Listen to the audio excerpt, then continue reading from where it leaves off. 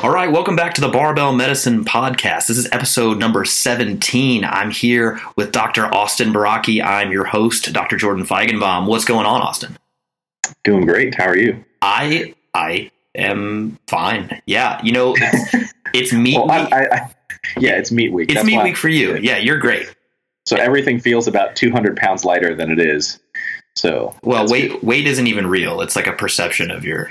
It's kind of like pain, also backs, knees. It's really a projection of your cingulate gyrus and your amygdala, and whatever perception your brain decides to output to your body is how it feels to you. Right, which is influenced. And then you then choose to interpret that as either feeling good, in which case you are more likely to continue doing that task, or feeling not good. You choose. Oh, good. Yeah. Good. Perhaps just a program that is running in your brain is coming to the forefront. In any event, well, that's good. So just a brief aside about your meet prep. So this is your first meet in a decade now? What's the... Since a little over 2 years, because residency had me tied up for a little bit there, as well as some other kind of lingering issues that came up along the way, but worked through most of them. Basically at the beginning of the year, on January-February timeframe, I came down with an nasty case of quad tendinopathy as well on the left. Managed to rehab that by the mid to late spring, so that was fixed by about April maybe or so, early May. And then I actually started training more, proper, and got my strength back up. And so the timing has worked out pretty well, because now I'm basically I'm definitely the strongest I've ever been on the squat. I've had a lingering elbow issue, so I'm not anywhere near PR strength levels on the bench, but I'm just going to kind of do it anyway in this meet. And the deadlift is feeling pretty good too. So I'm just mainly excited to get back on the platform and put up some numbers, have some fun, and get myself kind of back into the game from that standpoint, and then probably look to another meet maybe in the spring sometime. And he's back in the game just like that. Yes. Well, I'm going to retire. No, I'm just kidding. No, perfect timing. Perfect timing. Yeah, it's actually only one of us can be strong at a time, so it's actually fun. Yeah. So, and I have a meet coming up in October, so I'm like 4 weeks out from that. Mm-hmm. Leah's 2 weeks out from nationals, so we're all walking the walk, right? I guess, faking it. In any event, so this episode is going to be about calorie intake, body composition, and their relationship with performance and aesthetics. What prompted this topic, Doctor? Yeah, Doctor. Yeah. So there was a post on the Facebook group, and I'll read it in its entirety. So Austin Baraki and Jordan Feigenbaum are clearly seriously into training for strength. However, neither of them look like guys who are eating a significant calorie surplus to accelerate getting stronger. They both look pretty lean to me, and both appear to have less than 15% body fat. I would like to ask if they could explain, 1, how they are keeping the body fat off, 2, what their calorie intake is in relation to their TDEE, which is total daily energy expenditure, 3, reveal if they are doing any kind of conditioning, and if so, what? I hope this question is okay here. I know that starting strength is all about eating all the food and not doing any conditioning, but I'm thinking beyond the linear progression, which is often discussed here. If this is too much to answer in a post in any detail, because it requires a nuanced response, #nuance, I'd be grateful if you guys could include it in a future Q&A or podcast. Well, here we are. And I'd like to say this. Starting strength is not all about eating all of the food and not doing any conditioning. Starting strength at its core, and I feel like this is very important to put out on the internet. Starting strength at its core is about the analysis and performance of 5 major lifts. Okay, so the squat, the press, the bench press, the deadlift, and the power clean. That is what starting strength is. It's a biomechanical analysis of those lifts. All right, and the Starting Strength Novice Linear Progression is a program that is designed to maximize a novice lifter's return on investment for training. Okay, that is what starting strength is. The models of the exercises give us a sort of background to analyze our movement, to analyze our technique, so that we get optimal results from our training efforts. But it is not about, yo, bro, just gain a bunch of weight and get stronger. Yes, we want you to get stronger. Yes, if you're underweight, we want you to gain weight. All right. However, it should be clearly stated that the caricature of starting strength that is online is not what we do. At least not what we do here, you and I. And I would say, the 120 something or 130 something starting strength coaches that are active, we don't. They don't do that either. You know. Everyone's terrified that they're going to turn into a fat T-Rex looking dude or something like that, which is, again, not consistent with the results that we get with our trainees that we put on the program and make them run it through. Right. And when we say the program, and Austin does his scare quotes, if you'll please demonstrate the program, we mean the Starting Strength Novice Linear Progression. Okay. Yeah. And again, to be 100% clear, the Novice Linear Progression is a program that's ran in a finite period of time, usually between 3 to 5 months before significant modification is required. And then after that, you'll be doing different programming and potentially chasing down different goals than just getting stronger. Not that getting stronger is not an admirable goal. I mean, I think you and I are both still chasing that dragon. So, yeah. Okay, so we kind of threw together a little outline. We're going to freestyle here as well, but I'll pose some questions, try to get into some nuance. We'll try to make this very useful for you at home. All right, Austin, if you had to tell us what your calorie intake is on a daily basis, could you do so with any precision? No. However, you do use certain techniques that would otherwise make your calorie intake appropriate for your goals and consistent. So what do you do to that likely corrects for not tracking your calories?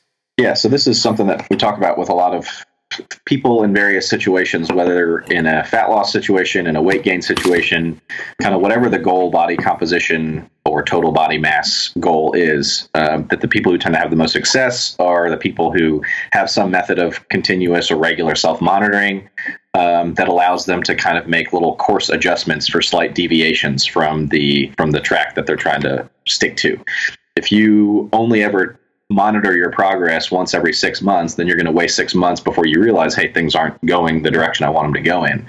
Whereas if you have more regular self-monitoring, you can detect little deviations, and you can detect them consistently, reliably, and you can detect when it's more than just a little error bar fluctuation, and kind of correct for them in real time. So there's theoretically a bunch of different ways that you could do that. My personal choice is just to weigh myself pretty often. Tend to weigh myself almost every morning, most evenings, and that actually tends to give me a good idea as to where my weight is on a very regular basis.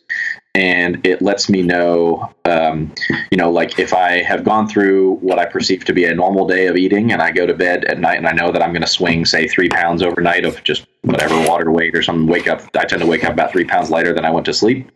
And I know that, say I want to weigh 200 pounds on the dot and I go to sleep and I'm weighing 200 pounds at bedtime, I know I underate significantly that day. So I'm going to probably go back downstairs and eat some more, and I'm going to try to compensate for it the next day by eating a little more than usual to get myself kind of back on track.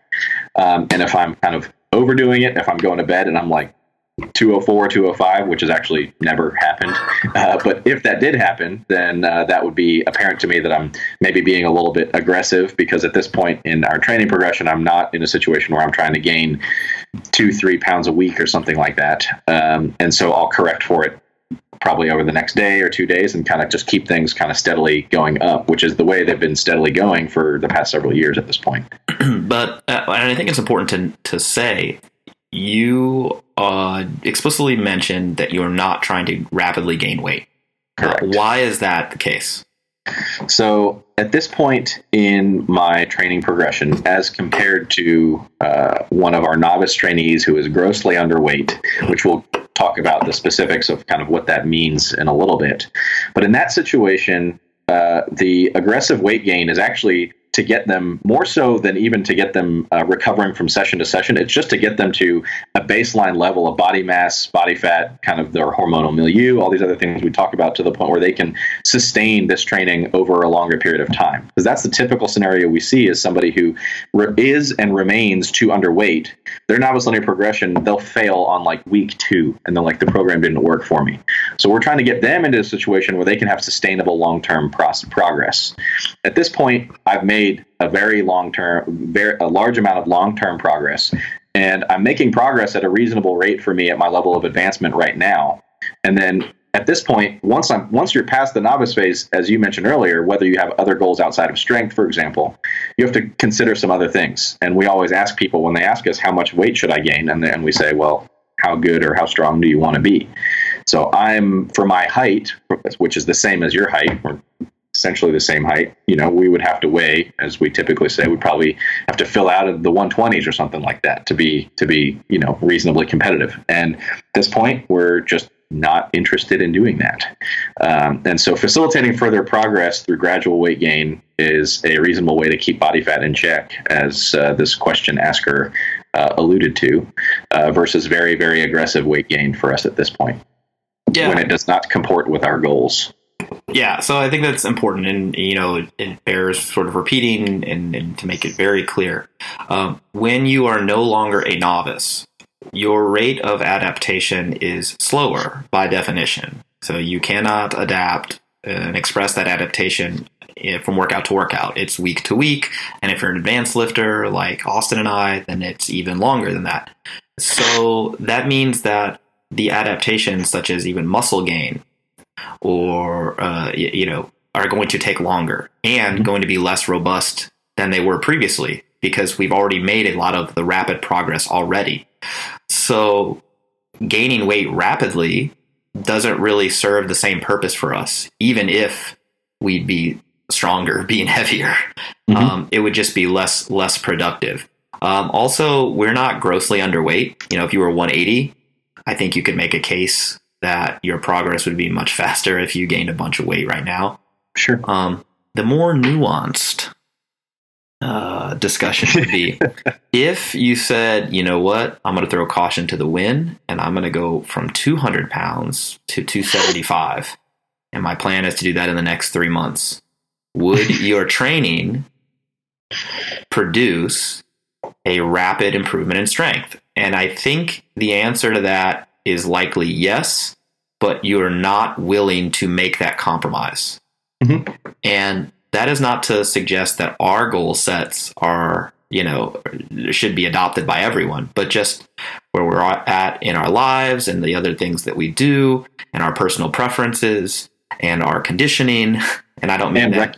And also recognizing the kind of the effects that might have on doctor-patient relationships. Sure, it's just complicated. If they come to see you and you're, huge, rotund, plethoric, mouth-breathing, apneic, things like that, does not really inspire the picture of health to your patients that we're preaching this stuff to. So sure, so multiple complicated games being played here.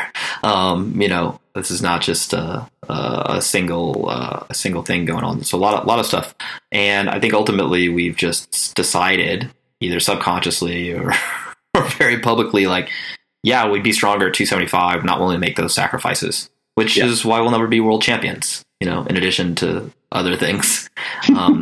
So yeah, I think ultimately when you say, well, why don't you guys gain weight?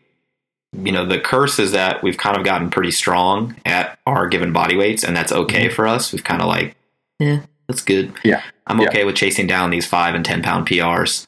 I have no aspirations of being a world champion.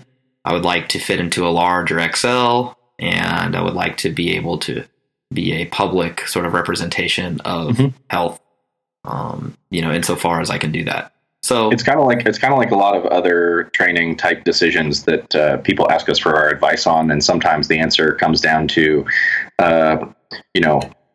either personal preference, or it comes down to, like, by the time you have achieved or attained this level of performance, you'll be experienced enough, be better equipped to be able to make these decisions for yourself, rather than listening to some other guy.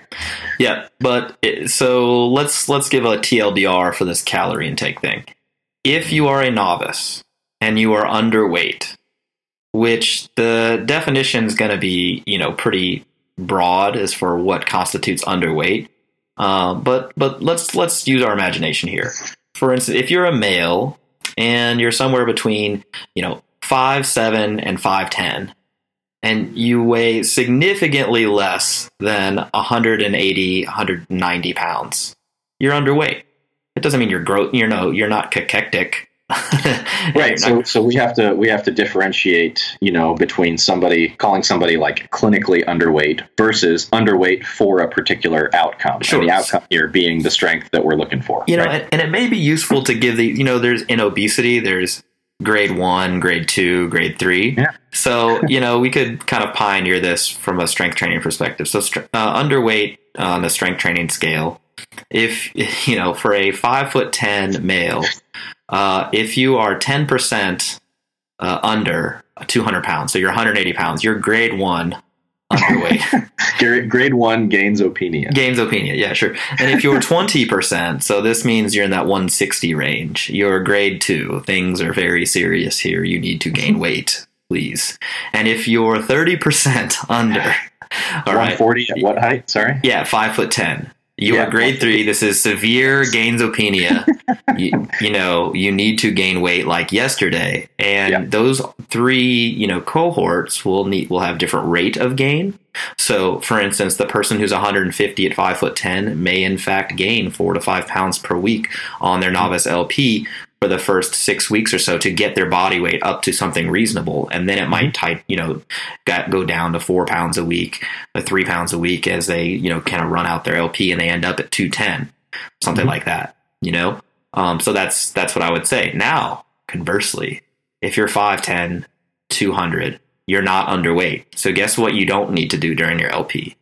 Go mad. Aggressively gain weight. Yeah, and the only reason to do go mad is if that's the only way that you can maintain your weight or slowly increase your weight. Because I would say, even for a guy who's 5'10", 200 pounds, that they would see a significant performance benefit if they are a novice by running the novice linear progression by slowly gaining weight. And I'm talking about a pound a week. Yeah. Right? Now, that probably goes out the window when somebody's 220 or heavier. So this would be grade 1. Hypergainemia. Maybe. Well, I'm just saying that there's no indication for somebody who's 220 and 5'10" to gain weight. If somebody's 240 and 5'10", they need to probably lose weight while they're on the LP. And certainly if they're 240 and 5'10", then they would definitely lose weight whilst on the LP. So this is to be clear, talking about obviously untrained individuals who are starting the novice program, not somebody that you look at who's a 242 competitive powerlifter at 5'10" and is really strong. We're not telling them they need to lose weight. So. No, right. But they're not on the novice LP either, so already out of context. And I'm just anticipating these things. Sure, yeah, the YouTube comments are going to go crazy. So don't worry, we'll get that gain scale out to you guys. Yeah. A nice infographic for Austin because he loves infographics so much. And then one thing that probably we should address here is female. The XX female who is, because we're going to get a question, well, what about women? And certainly just due to the demographics we see in pure strength and conditioning, there's just less data and less anecdotal or less professional experience with this stuff. That being said, it depends on the female as far as the rate of weight gain. And I think I said this on another one of our Q&As, potentially one of our podcasts, because as I kind of refine this a little bit further and further, that athletic, so we'll just call it the athletic phenotype. So phenotype is the expression of someone's genetics, of their genotype. It's the physical manifestation of their genes and all the environmental factors that go into expressing these traits. So the athletic phenotype on the far end, where they're super athletic, super developed, a lot of lean body mass, narrow hips, broad shoulders, very robust response to training, a lot of fast twitch muscle fibers, very good motor learning systems. They pick up things very quickly. Higher testosterone levels. They get a more robust muscle protein synthesis response when they eat protein-rich meals. Okay. On the other end of the scale is the more classically feminine, when we think about all the stereotypes that people are going to give us, trouble about, we're talking wider hips, narrower shoulders, less lean body mass, lower testosterone, less robust response to training, all these things. So depending on where a person falls on that scale is also going to influence the recommended rate of weight gain, in addition to the context of how much they actually weigh at that time. Yeah. So if you have a very athletic female, she's very far on the right side, but she is very underweight, you can be more aggressive with their weight gain if you can, if that's something that they're willing to undertake. On the other hand, you could have a very underweight female who is on that left end, the very unathletic. And that doesn't mean they're a bad person. It just means that it would be inappropriate to recommend a very aggressive weight gain because they're going to end up with a lot more body fat than lean body mass per amount of weight gain. They will not be happy with you. Yeah. Or, like, again, a lot of this is going to come down to personal preference and the coaching eye here is very important as well. So if you have somebody who is, just ignoring the metrics that we should be tracking here. So you track your weight on a very regular basis. That's what you use. I use weight. I use waist measurements. With women, I use waist and hip measurements. Those tend to be the things that I track. If you're not paying attention to those, and making management decisions on intake based on that, in addition to objective performance in the gym, I think you're missing the boat. You don't have enough tools in your toolbox to kind of manage this appropriately. And all of it needs to be, as we mentioned, the context here. I feel like needs to be made clear to the trainee in terms of thinking about this as an intervention that we're doing to them, sort of, that there needs to be some amount of kind of like an informed consent type thing where they understand that if we are recommending that you gain weight here, it should be your understanding that this weight gain is being undertaken to facilitate what we're doing in the gym, for example, to get you from this quote unquote underweight category to a normal weight category. And if you're, if you're willing to undertake this process, this is what you can expect to result from it. If you're not interested in those results, then you might not be interested in this process of weight gain, for example. So it kind of all this has to be made clear to them when you undertake this process. I like that. Okay, let's move on. Body fat. Austin, if you had to estimate your body fat now, what are you working with over there? You never take your shirt off, honey. I don't know. Maybe right around 15. I don't know. That's a guess. Yeah, I would agree. Somewhere in that 15, 14 to 17-ish range, and I would probably settle at 15, and that's fine. And I would probably say the same for me. If I had to guess, I think that. So first, people always ask, is it worthwhile to track body fat? And I actually don't think so. And here's why. 99.5% of people who are tracking their body fat are doing so just from an aesthetic standpoint. Okay. So how do I look? Which is measured subjectively in the mirror. Really, you're using pictures or, how you feel you look based on that as a subjective indicator of how your body fat's trending. Objectively, you can use your waist and hip measurement if needed to see, am I gaining a bunch of weight just around my abdomen or not? And adding another objective piece of information, which is body fat testing, which has a lot of irregularities and artifact. So just, problems with the test itself. In addition to there being a relatively high cost for body fat analysis, particularly for accurate ones, so DEXA or hydrostatic weighing, for instance, I don't think it adds anything to the equation that's helpful. I mean, in terms of management. Yeah. So for instance, I worked with this gal for like 3 years. And her DEXA, she would get DEXAs periodically that just she wanted to do it. And so effectively, when someone says, "Yeah, I have access to this stuff, and I just want to do it for my own, motivation and stuff," I'm like, "Okay, that's fine, but I will never push it." But in any event, let me just tell you how ridiculous this is. The DEXA suggested that she lost 6% body fat and gained 8 kilos of muscle mass over the course of our time together, which seems unlikely, yes. So, yeah, there's error in the test, and if it doesn't ultimately change your management outside of the other information that you already have, then why are you doing it?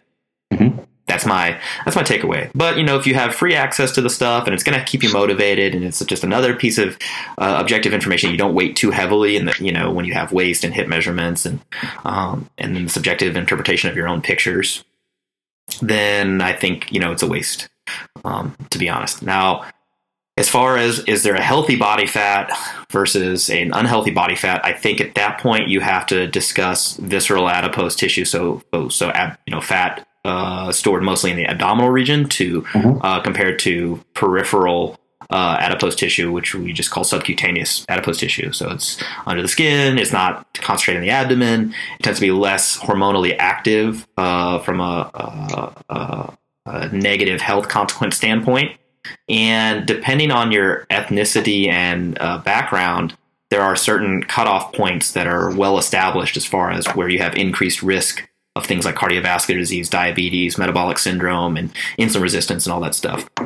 In the United States, for people of Eastern Europe, for people of like European descent, or just Caucasian folks in general, if you're a male and your waist around the belly button is over 40 inches, and if you're a female, it's over 35 inches. And I believe for Asian people of Asian descent, it's 33 for females and 37 for males, although it's unofficial cutoff.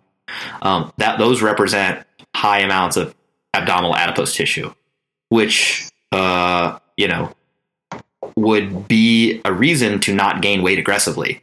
If a guy comes to you and he's 5'10" and 180 pounds and he's got a 40-inch waist, well, I'm just saying it's possible. Yeah. At that point, you're like, I do think that your strength progress would be better served by gaining weight. However, you already have a risk factor for having a poor outcome with weight gain. And by poor outcome, we mean a bunch of body fat gained, less lean body mass added, and metabolic complications like diabetes, cardiovascular disease risk increase if your waist goes up, which it likely will when gaining weight. It almost certainly will in that type of situation. And this is something that's super common, is that there's a lot of skepticism in our community, in the strength, barbell training community, about kind of what a healthy body weight is, especially when it comes to things like the BMI scale. They say as soon as people seem to think that as soon as you pick up the barbell for the first time, the BMI no longer applies to you, for example. Right. Which is not true for most people who are not profoundly muscled. Yeah. And then they kind of minimize the adverse health consequences of aggressive weight gain when they're already in an overweight situation. So somebody who has a 40-inch waist, but they're starting out the novice program, they're like, I want to get my squat to 315 because 315 is my marker of health, independent of what my waist measurement is. So their waist measurement goes to 45, their lipid panel goes crazy, they have all kinds of other consequences from it, but they kind of rationalize it to themselves by saying, I train, so none of that stuff applies to me. Right. So I've had to counsel a few people against this type of situation who might have a horrible looking, they might have horrible looking lipid panel, they might have a huge waist measurement, they might be very obviously obese, have elevated amounts of visceral adipose tissue just by looking at them. And they're like, well, how much weight should I gain on my novice progression? And I'm just like, that would not be an intelligent decision. I understand your goal is to get really strong, but my goal is to get you strong and for you to not die in the process, to be healthy. Right. And I think at that point, so we do have good data that just resistance training in and of itself without weight loss will cause a reduction of visceral adipose tissue. So abdominal fat, your waist measurement will go down even if you don't lose weight. And so in this situation, if I've got a guy comes to me with a 41-inch waist, or if I got a female comes to me with a 36-inch waist, for instance, I'm not going to have them gain weight, but I'm not going to have them lose weight unless there's another reason to. For instance, a fasting blood sugar of 126 or higher, known diabetes, or their lipid panel is actually really, really bad. And at that point, their existing risk factors for health problems outweighs their level of being detrained, Right. So I know I'm going to make them stronger, and I know it's going to be slowed if I don't have them gain weight. It's going to be even a little slower when they lose weight. But because they've already declared themselves a sort of risky patient for weight gain, I think I need to take care of that first. But if I have somebody with just a increased waist size and no other signs of this deranged sort of metabolic derangement, then I'll just have them train, maintain their weight, see their waist go down. Which brings up. Well, 1 second before the thing I want to get across here is that because there's going to be people who are going to say, but what about the idea of just get as strong as possible, milk every ounce that you can out of the LP, and then deal with all that stuff later? And that's kind of the counter argument to this that I can anticipate us getting.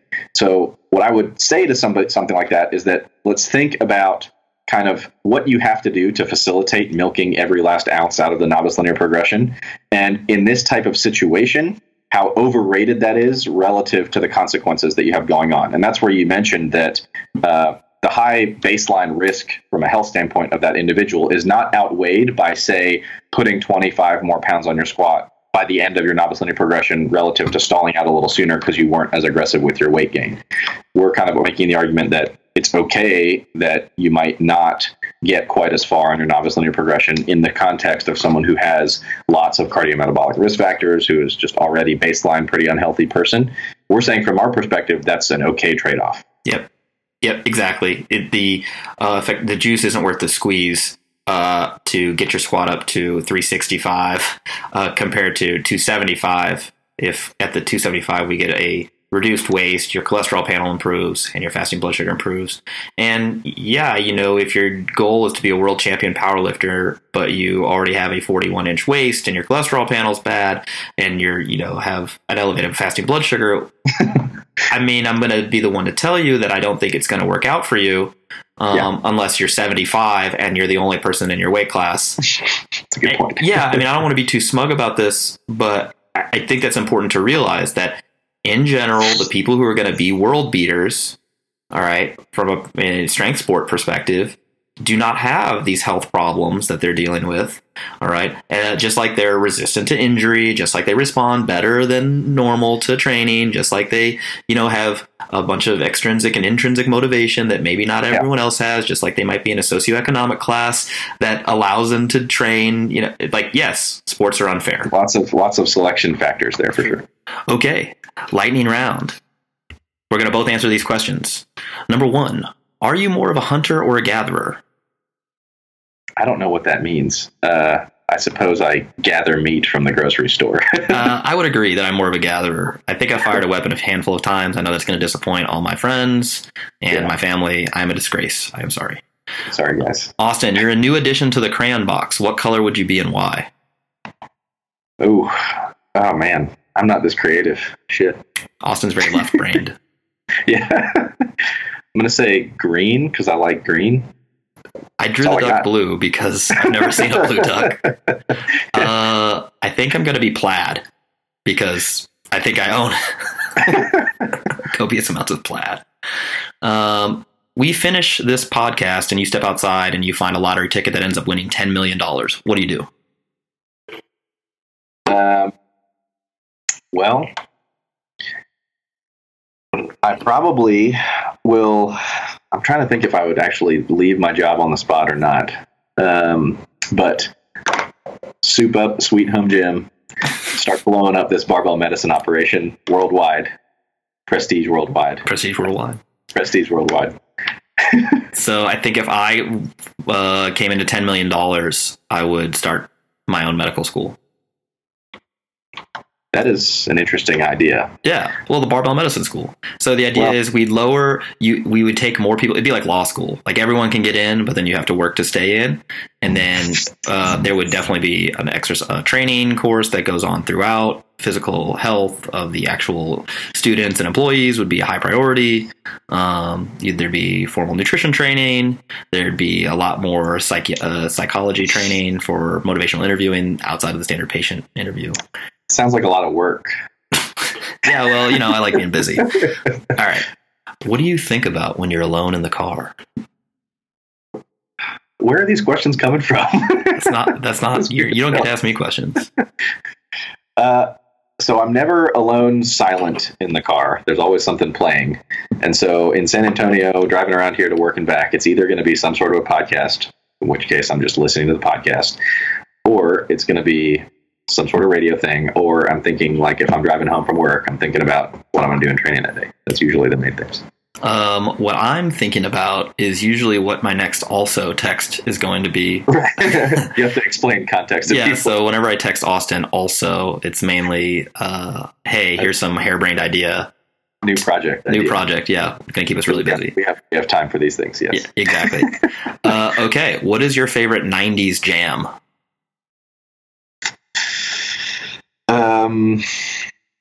Well, my all-time favorite artist is Biggie Smalls, 90s rapper. I'm going to assume that Hypnotize came out in the 90s, and that's favorite song. Fair enough. There we go. Being from the Midwest and growing up on grunge and alternative sort of Yeah, I didn't music. give a typical 90s type song. I just said something from the 90s. Yeah, from the night. That's fine. It would have to be Black by Pearl Jam. I know people just got real upset. Okay, thanks for joining us for Barbell Medicine Podcast episode number 17. That was part 1 of the body fat, calorie, and weight gain episode. Part 2 will be up next Wednesday, so make sure to tune in for that. You can head over to barbellmedicine.com for more media. We have a forum up. You can click on the forum link, register, ask us questions. Also to note, Amazon Prime is now shipping the Gains RX, and you can check that out over on Amazon.com. All right, thanks for listening. See you guys next time.